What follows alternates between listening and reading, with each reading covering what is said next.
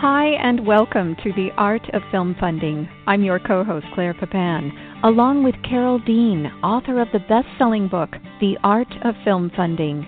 Carol is also the founder and president of From the Heart Productions and the host of this show.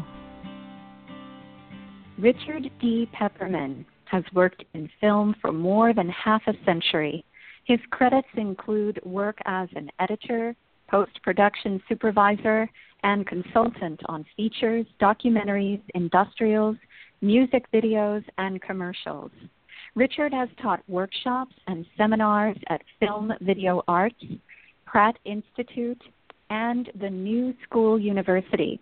He teaches the art of editing at the School of Visual Arts and is on the faculty of the MPS Directing Program.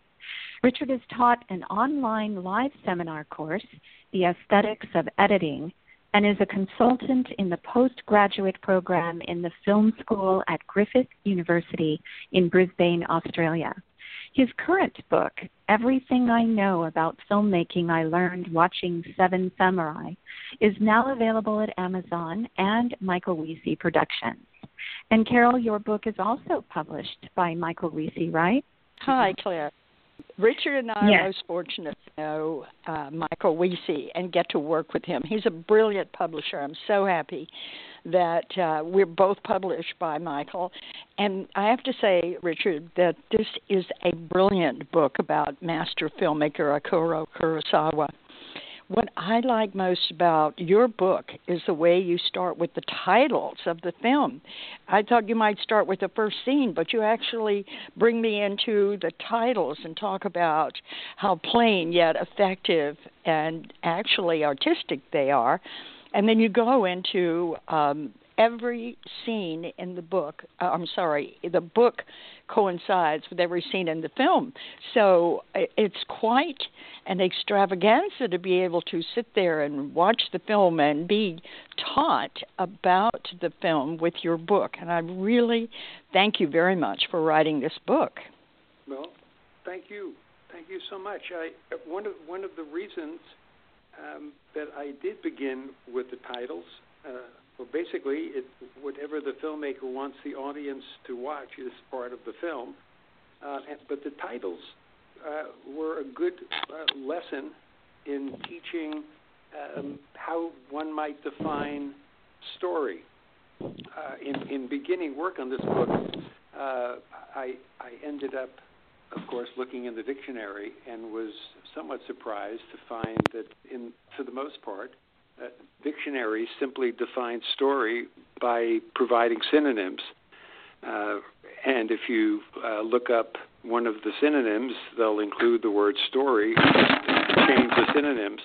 And so what I found was that Kurosawa makes very clear several of the essential definings of story and storytelling, one of which is he establishes a routine, a pattern, which exists in the opening credits. That is, that bandits have been roaming the countryside and doing great harm and stealing crops and stealing people and killing people. And that establishes the pattern. And then, of course, just from the title, one might guess that samurai are going to get involved in an effort to save and protect the village. And so there is an intrusion, whether for positive or negative, there's an intrusion into that pattern. And the intrusion is the villagers are encouraged to go to a town where there are many unemployed samurai because of the civil war strife of the 16th century in Japan. And so that helped me understand a very simple way to define story. There's a pattern and then an intrusion for good or ill into that pattern, and that gives us the ideas of why we're meeting these characters or a character now. So it was very helpful in finally being able to define story, which before work on this book I didn't find quite so easy. You kind of know a story if you hear it or see it, but how to define it was not quite so simple. Yes, that is brilliant. You're absolutely right.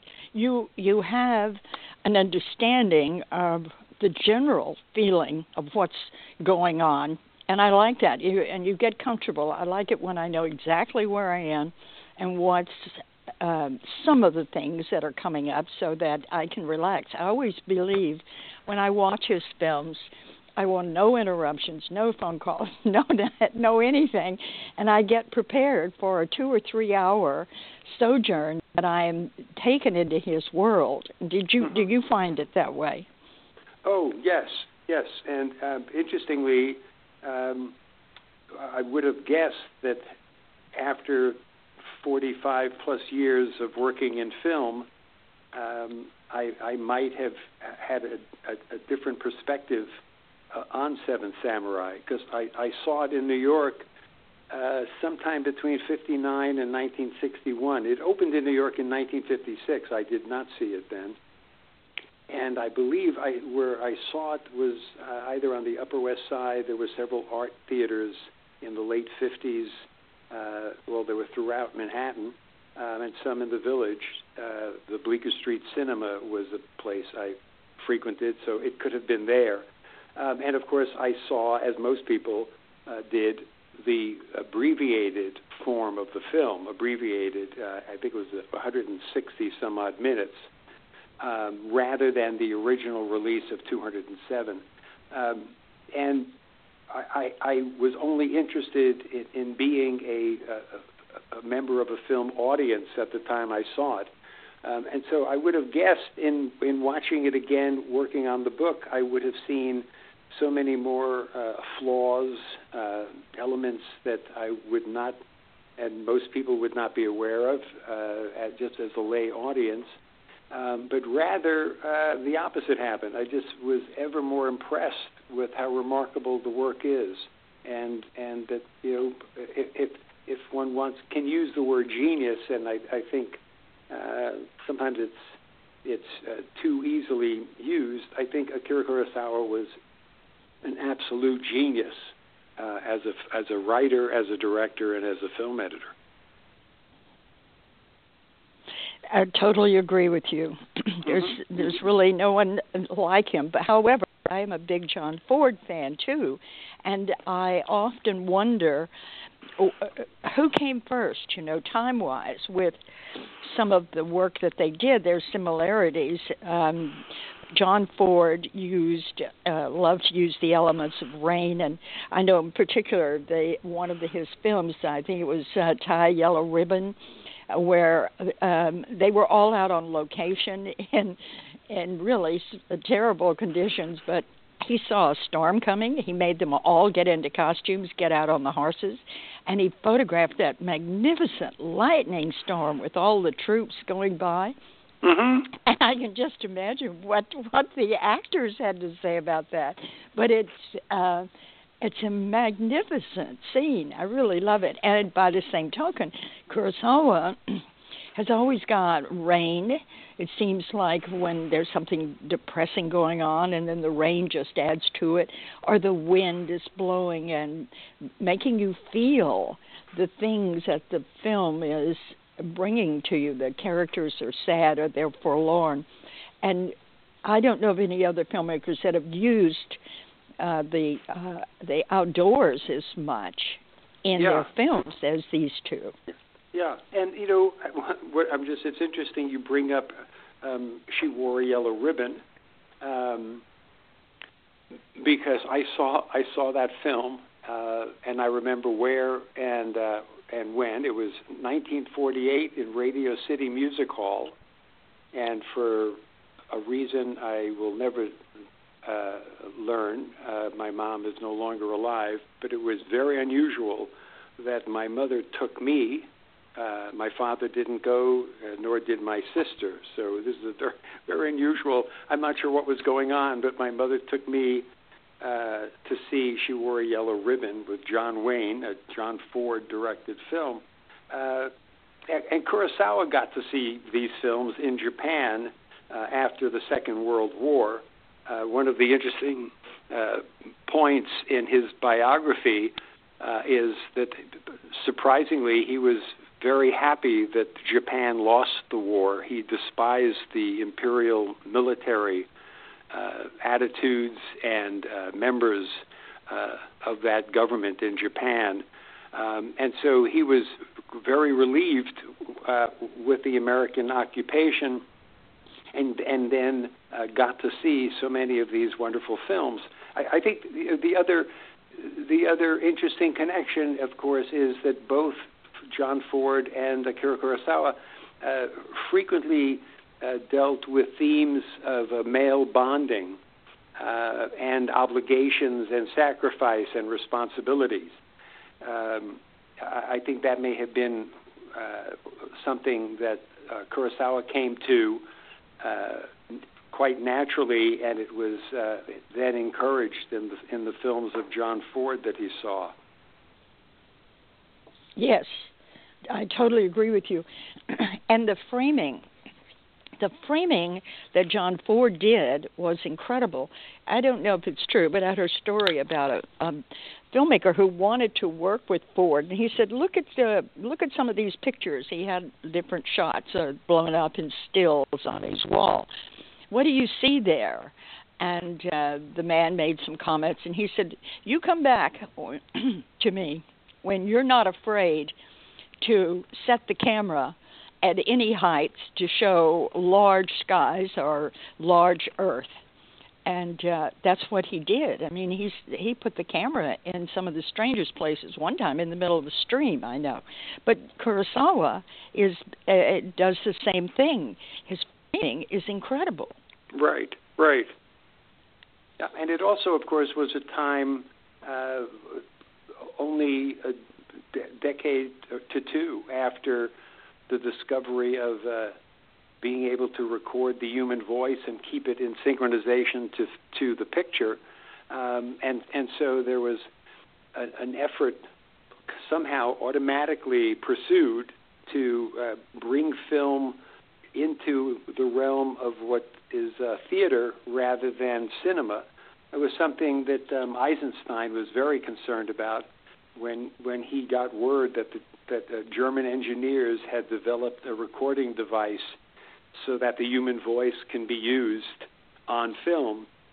And he was very concerned that cinema would now lose its path that it was on to try to understand what he would call the theories of montage and the juxtaposition of images, and tell a story via pictures.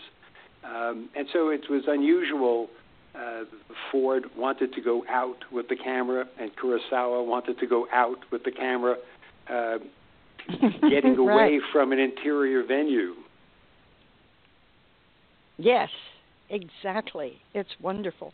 Mm-hmm. Well, I really appreciate the book you've written. I think that using your book and watching the Seven Samurai film allows you to be instructed as if you were sitting there with your instructor, and you can almost ask questions practically because the answers are right there. And it's really, to me, it's better than having a lesson in a class or something, because you can replay the scene, you can stop when you want, really absorb the information. So is it your editing background that led you to write the book in this manner? Well, one of the things I've always been curious about is the creative process and how it unfolds. I try having students more enthusiastic about the process rather than the finishing of their work, to just be open to all of the wonderful accidents as such that happen. And so when I started writing about film, and this book was no exception, I was just very aware of trying to understand what form the material needed to find, and the book turned out in a very different form and structure than I initially had figured. I figured to list all of the collaborative topics in the art of making a film, topics that would range from cinematography to directing to screenwriting to editing, and even acting and production design, and that then I would find the material in Kurosawa's film to illustrate some of those topics. But of course, it just very quickly became clear to me that this would just produce chaos, that unless I could structure the book to follow the film, it would be terribly difficult, if not impossible, to make any sense of what I was writing and have to go back and forth to scenes. And so I thought what I would do is watch the film several times, just take notes if something popped up in my head, but just watch the film and don't think about writing the book. And then, of course, the idea of lesson learned happened because Michael Wiese, who inspired the book, and to be more precise, Michael Wiese's daughter, Julia, inspired the book. Michael called me. He was washing dishes. He called from Penzance, England. He called while doing dishes with this idea that came to him because his daughter, when I think she was 9, somehow got to watch Seven Samurai over and over and over again. And then at the age of 12, or maybe even younger, decided she was going to try doing her very first film. And so she made use of and told her dad that she's using whatever she learned watching Seven Samurai, which is how this idea came to be.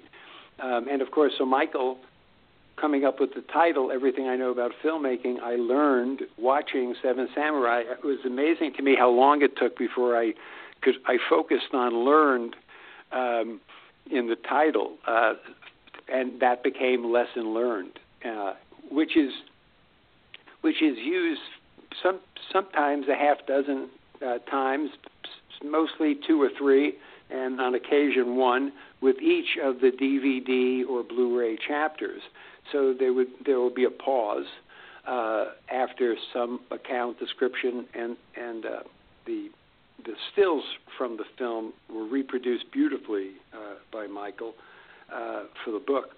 And then there will be a paragraph or 2 or 3 explaining what we might learn from what we just saw and heard. So that part for me is the most fascinating, to just be open. And lots of people, yes, I think, in the arts, most especially when they get older, will advise younger people. I don't know how well they could adhere to this advice, but to be able to work with doubt, to be able to work with uncertainty, is really essential to the creative process and discovery. So that's what happened while I was working on the book. Oh, I see. This is brilliant. Well, what we want to do is talk about what you say there are vital points to Kurosawa's storytelling. So, and because of his strategies and several scenes that illustrate these. So let's cover these vital points in the talk today. The first one is not connecting the dots. So explain that to us. Okay. Yeah. This idea came most especially with the world eagerly paying attention to intelligence gathering and intelligence agencies trying to keep all of us, many of us, most of us safe. And frequently on the news, I would hear comments when some terrible event occurred. They would point out what the intelligence agencies knew, but somehow they didn't connect the dots. And so, of course, it makes it clear, I would think, that connecting the dots is important. But in working on this book and watching Kurosawa's structuring of storytelling, I realized that at the heart of great storytelling is not connecting the dots. And it serves multiple purposes. the most important is, of course, it engages an audience into what I would describe as a thinking, feeling sense of being while you're watching. I'll give you one example because it also follows to a next important point, which is the impact of information learned in the past tense by an audience rather than in the present tense. And the film starts off with this. When the bandits arrive overlooking the village from the heights down into the valley, they realize that they've already been to this village before. They've already stolen crops. And so they decide, as they kind of circle about on the edge of this cliff, that they'll come back when the next crop is due to steal the crop. And when they ride off, suddenly a bundle of what would probably be kindling tied with cord starts to move, and it starts to rise, and we realize one of the village farmers has overheard the bandits' plan. We see his face. He's terribly shocked and upset. And then he turns, and Kurosawa in the film uses a wipe, which is a frame moves across the screen, replacing the previous scene and beginning the next scene. There's a wipe, and then we are still in an above-angle shot looking down into the village. And the people in the village are gathered in the village center, and we can hear many people crying and moaning. One woman in particular is nearly cursing the gods for the despair that they seem to have to endure. And here's a case where the dot was not connected. We can connect it. That is, we don't see the farmer run into the village and warn everybody, advise everybody, inform everybody about what he just heard. That's left out. So when we come to the village and all of the people in anguish gather together, we know the farmer has told them.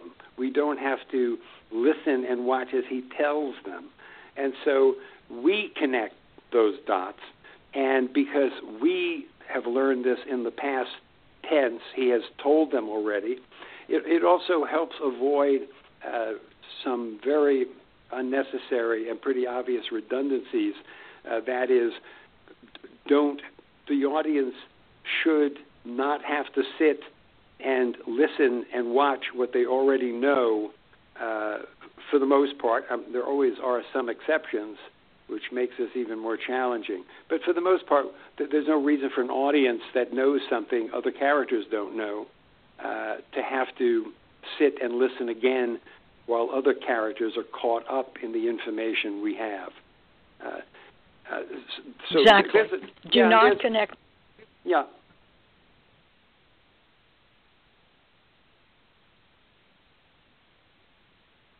It just makes a lot of sense.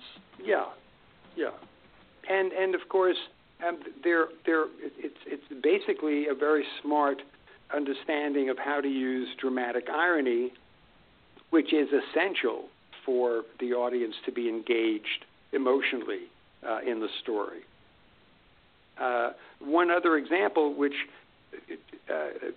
quickly to get to not connecting the dots, is, of course, when the villagers go to consult with the old wise man of the village, who is the one who initiates the idea that they have to go and find samurai to protect the farms. And there again, there's a wipe, and the next scene, which comes across the screen, there is a march of samurai in a town, and we realize 4 of the farmers representing the village have come to a town. We don't see them en route. There is no traveling to the town. They are in the town trying to decide how they might determine which would be the most sensible samurai to approach. But later in the film, Kurosawa takes us on quite a long journey back from the town to the village again with samurai who have finally been engaged by the village farmers. And that's another important point that I came to note in Kurosawa's work, which is, I think, essential to great filmmaking, is the use of asymmetry. That is, somehow we automatically identify form in a very symmetrical formal balance, rather than the great impact in cinema is to find an asymmetrical way to have a hold form, and what that way also does is, and Kurosawa is brilliant at this, it provides us with a feel of spontaneity, almost to the point that you might suspect if you watched the film again, something not quite the same would happen at any given moment. There's a wonderful example of this in the film during the bandits' efforts to attack the village. At one point, they're retreating, and one of the bandits' horses is so panicked and spooked by what has happened, it starts spinning around, riding back into the village. So suddenly, when the farmers have thought they've driven the bandits off from this new attack, here comes one of the bandits back again, and of course the bandit had no interest in riding back into the battle, and of course he's now caught in the village because his horse, almost as if it had not followed production and screenplay protocol, just went riding back into the village. Yeah. Oh, that's great. And that took us, that became a dramatic point, and we also found something symmetrical here, and balance was off balance. Is that right? It was shocking. Right. There's a real. I think one example I've used, and then of course I was surprised, is how few students have ever heard of Alexander Calder. And of course, when I was growing up, he was very famous, and most especially to even little kids of my generation, because of his mobiles. These wonderful, frequently red, black, and yellow shapes that might look to be a fin or a sail, and they're joined by multiple wires, and they're all different shapes, hanging on wires at all different angles, and yet they do balance. If there is a center point, and when they're at one point, the National Museum in Washington had one of the largest of his mobiles. Some of the shapes could fit a room. It hangs and is balanced, but it is all asymmetrical components, and yet still comes to a balance. And I think that's something else that Kurosawa does brilliantly. I also suspect that if we could sit and talk to him, he might say, "I've never thought of that at all. This is not something that happens consciously. This might be simply the result of someone watching a film too many times." But because I've been teaching, I thought it really is important to try to understand and to be able to explain to some extent what it is that makes for great work, rather than simply say to a student, based on perhaps my taste differences than theirs, that I don't think this moment in your film works, or I think this moment is wonderful. It would be nice to be able to understand why something might very well be wonderfully done. And that was one of the great pleasures I had in sitting and watching Seven Samurai and interviews with Kurosawa. There's a wonderful 2-hour interview with him on the DVD and Blu-ray Criterion Collection edition. Okay, the DVD, and it's the same title. Yes. Seven Samurai.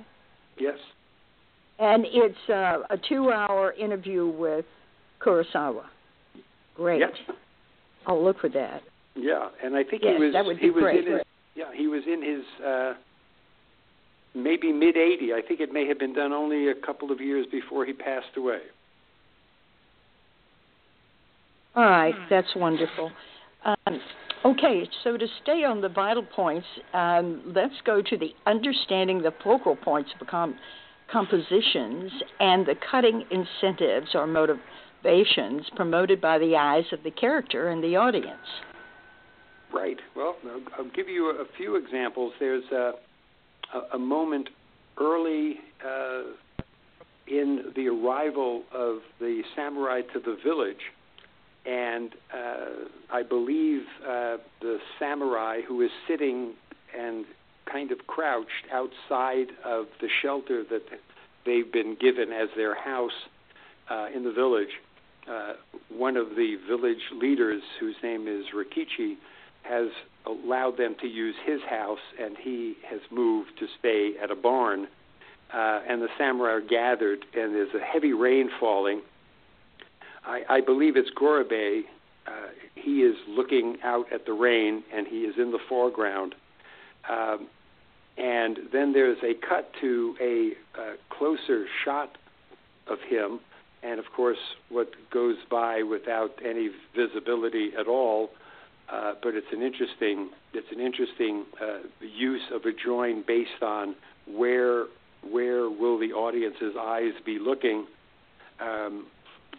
Because if you don't look where your eyes instinctively want to look, and so if you look at this cut several times, you'll be able not to look where your eyes instinctively look. You will see one of the other samurai, his name is Heihachi, who is at that time sewing together a battle banner for the samurai to use in their fight against the bandits. And you'll see there's a complete mismatch of him and some more subtle mismatches of the other samurai as their bodies move towards the background of this house shelter. And it's because of both the movement of Gorobei, which attracts our eye, and watching his face and his eyes. And so what Kurosawa then proceeds to do is that whenever he knows instinctively, if not absolutely consciously, that the audience is bound and determined to watch the eyes of a character. And the rhythms of the cuts and the joining of compositions remarkably are motivated, and it creates what I would consider a visual logic to the order of the shots. They're not random at all. They give incentive to the cut. It's kind of an expansion of the ideas of point of view.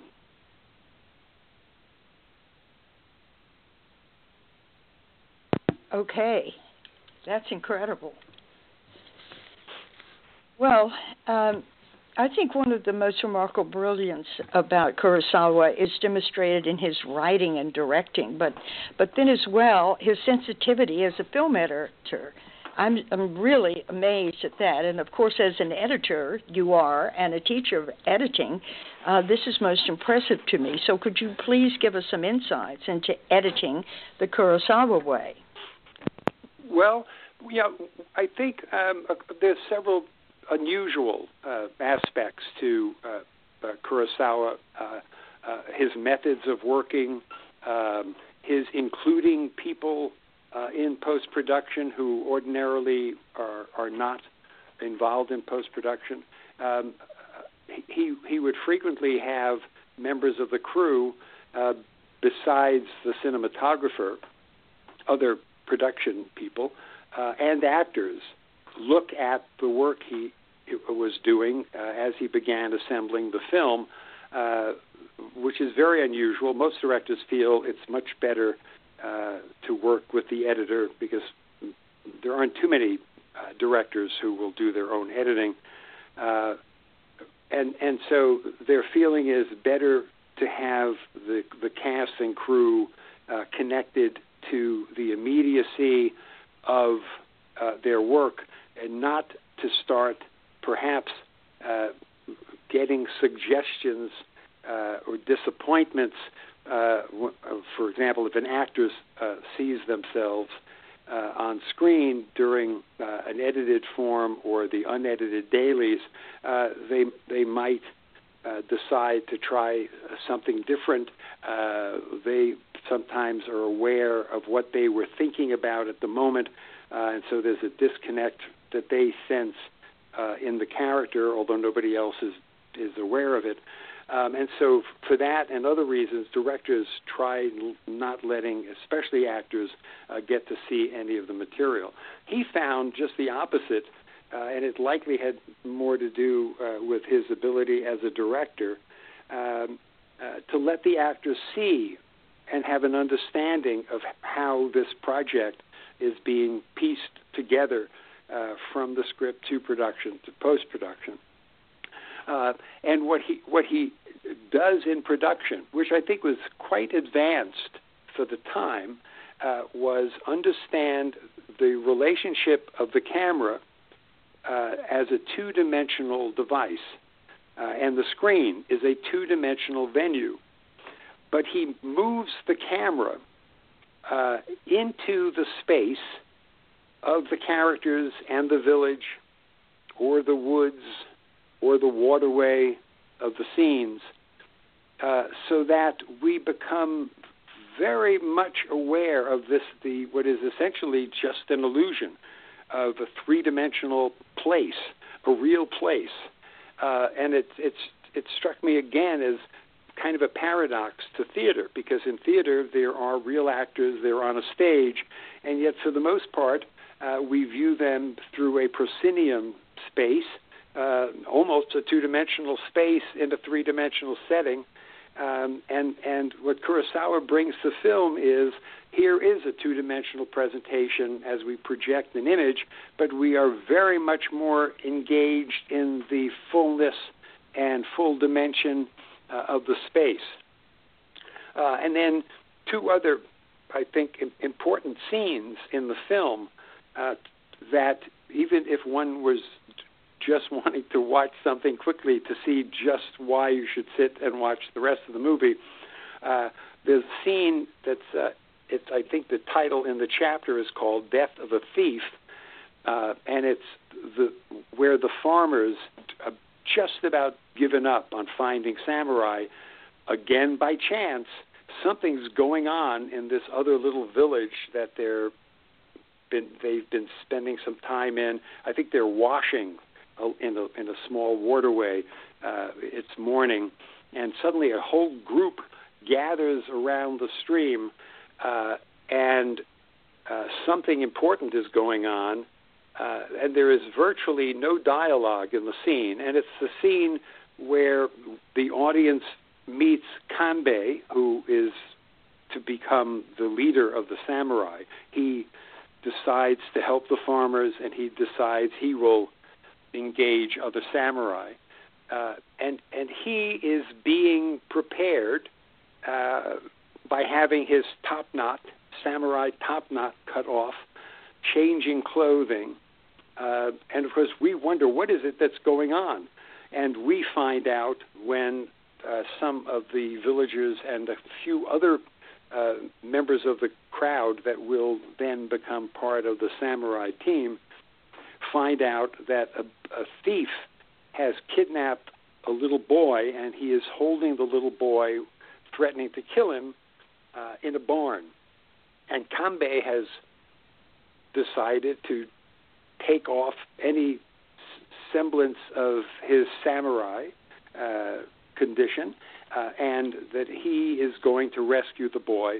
And so he dresses as a priest and brings rice to the barn, and catches the thief off guard by just rolling these rice balls in, then rushes in and of course rescues the boy. That scene is one of the most masterfully done scenes. It takes place at the water's edge. It also takes place in the center of this other little village, where people what's happening in the area of the barn and then back again. That's a very crucial scene to watch, and just watch the eyes of the characters and how they offer both the rhythms and the purpose of the cutting.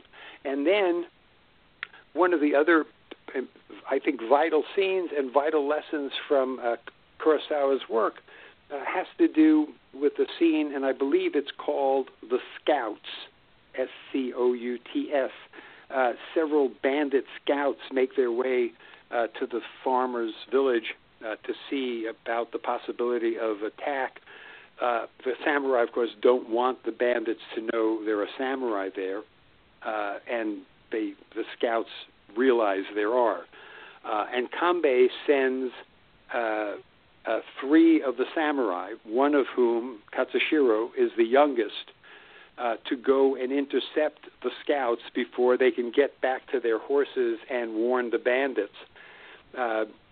What Kurosawa does that is brilliant is this is a great lesson in understanding how we go from, as an audience, being observers and then instantly to being participants.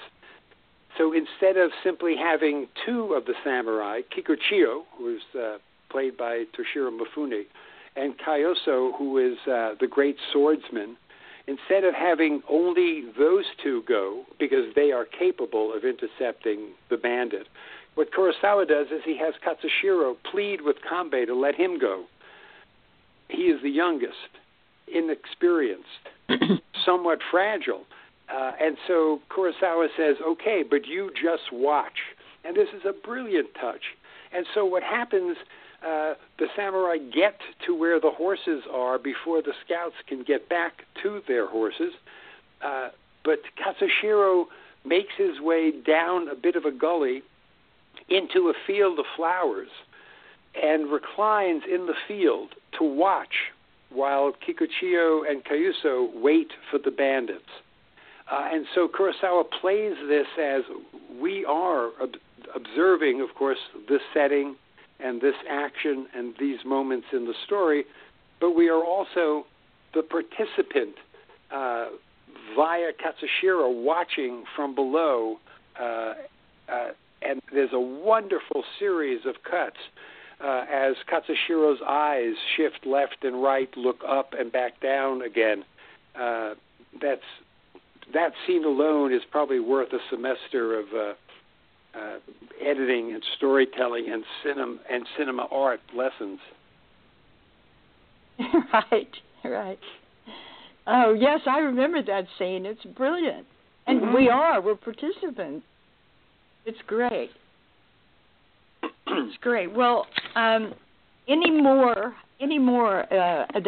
things that you want to share with us, Richard? Because I just wanted to ask you a couple of more questions. Okay, well, why don't you do that? All right. Well, on page 54 of Everything I Know About Filmmaking, you say that Kurosawa unites 3 noteworthy fundamentals of character: motion, object, and word. And can you elaborate on this? Yeah. I remember reading something by David Mamet long ago, and what he claimed was that there is no character in a screenplay. And of course, one would think, what is he talking about? And what he's talking about is that on paper there is no character. There is character easily found when you have an actor, and you have an actor in a place, and you have that actor engaged with objects in that place. And what Kurosawa does is he incorporates 3, I think, key elements of cinema storytelling, cinema acting, and that is the movement of characters in a place. At times it's in conjunction with the movement of a camera. The characters are engaged with objects. It could be a sword in Seven Samurai. It also just in keeping with offering up some scenes. When the samurai first come to the village, Kanbei decides to tour the compass points of the village with a hand-drawn map so as to try to understand what would be the best defense and ultimately what would be the best place to have a weakened to no defense, which he then knows will guarantee that that is where the bandits will attack, and therefore they will be ready for that place alone. And so he is carrying this map with some marker that he can make notes on the map. And there is dialogue. And what Kurosawa does is incorporate those three elements rather than separate them. So people walk and talk. They walk and look at the map and talk, rather than to see the beats of those moments and those three elements as separate items within the course of a scene. And that was one of the things I did quite a while ago before I wrote what was my first book for Michael.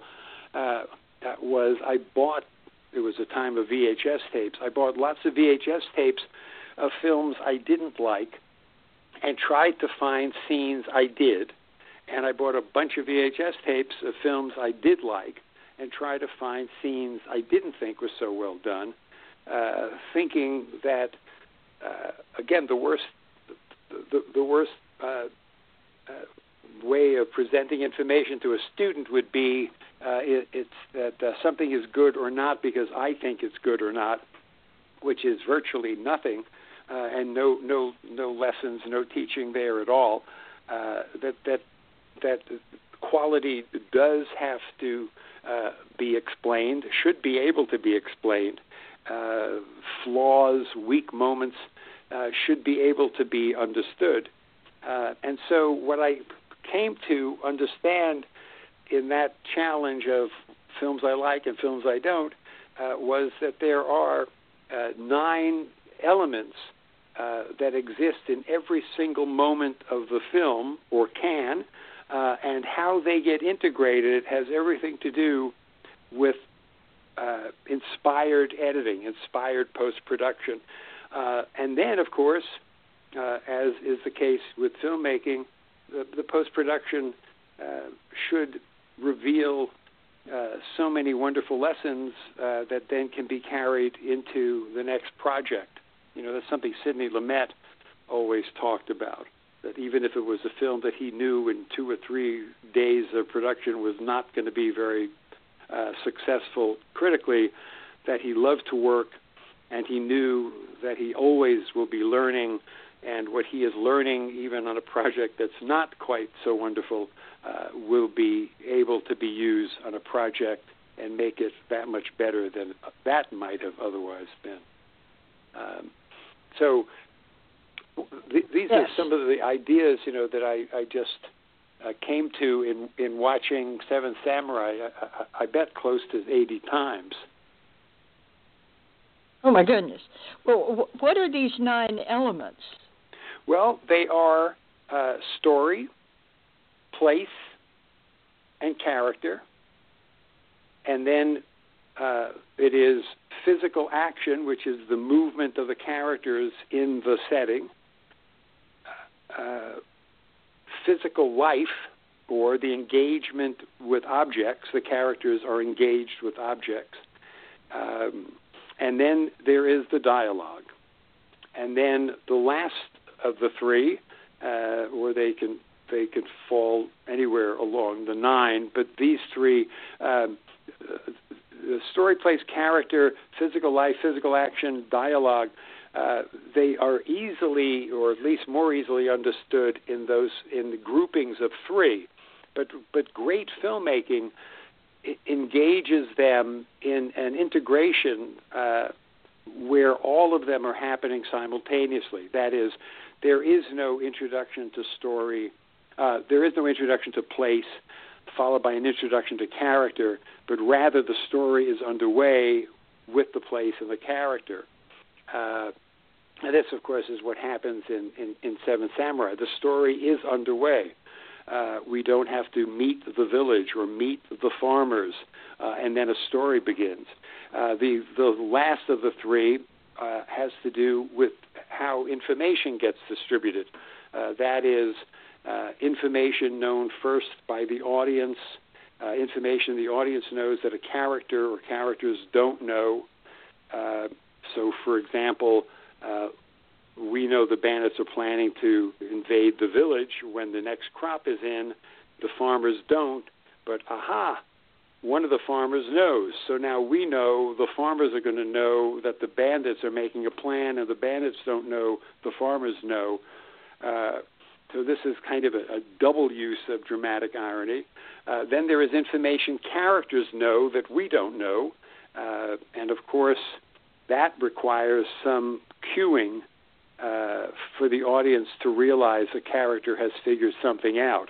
The scene with the mapping of the compass point is a good example of that.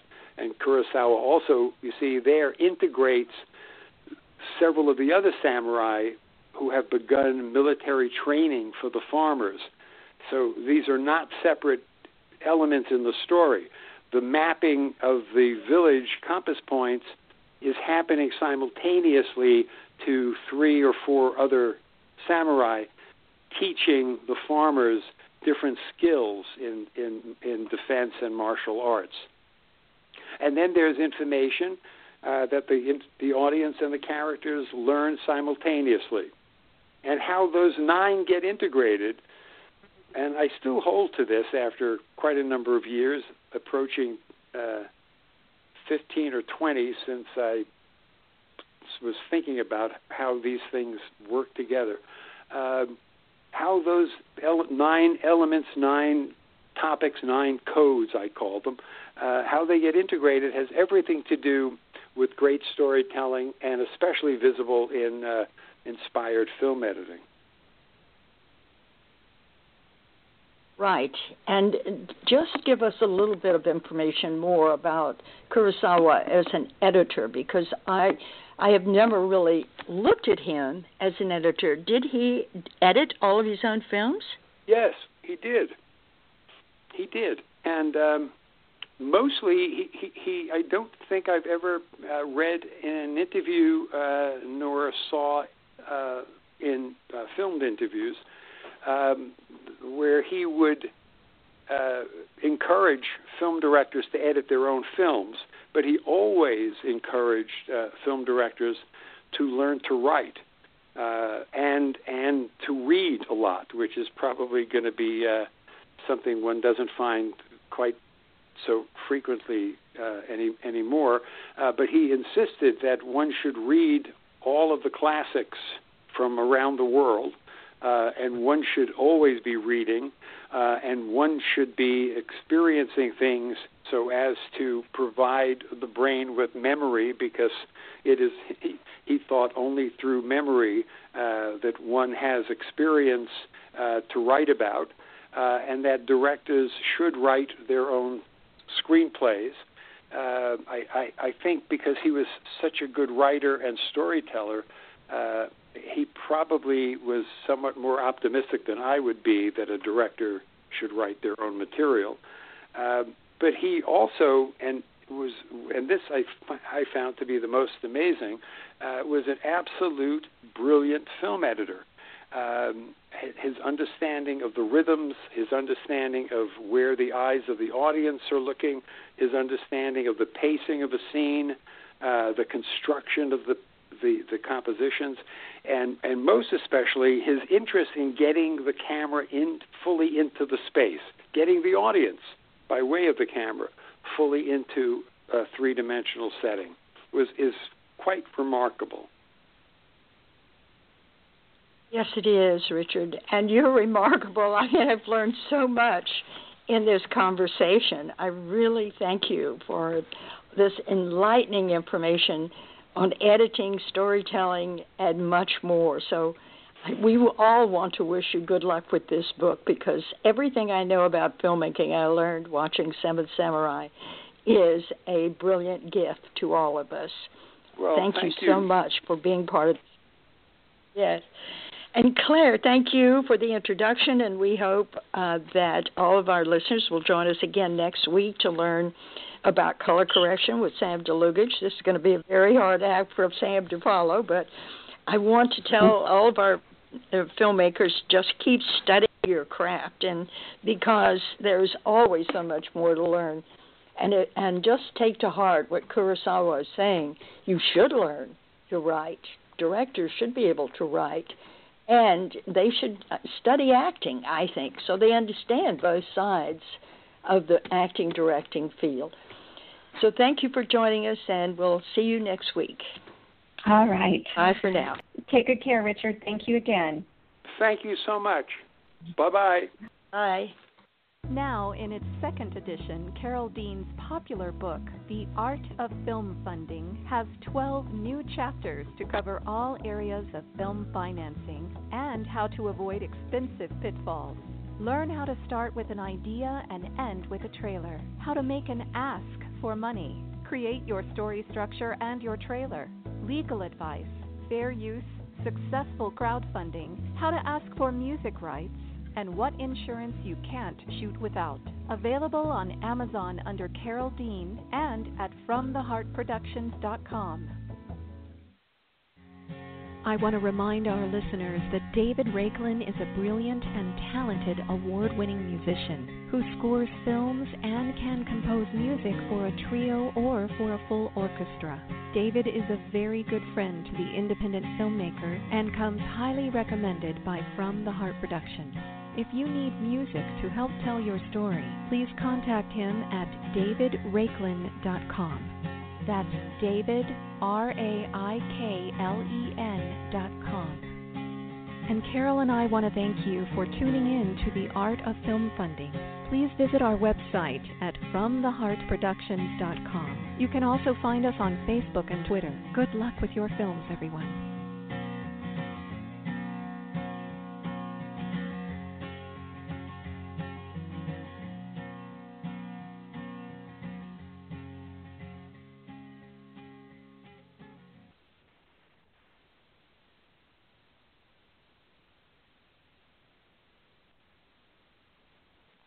There is more to me, Queen Eliara of Elfgard, than my elven magic.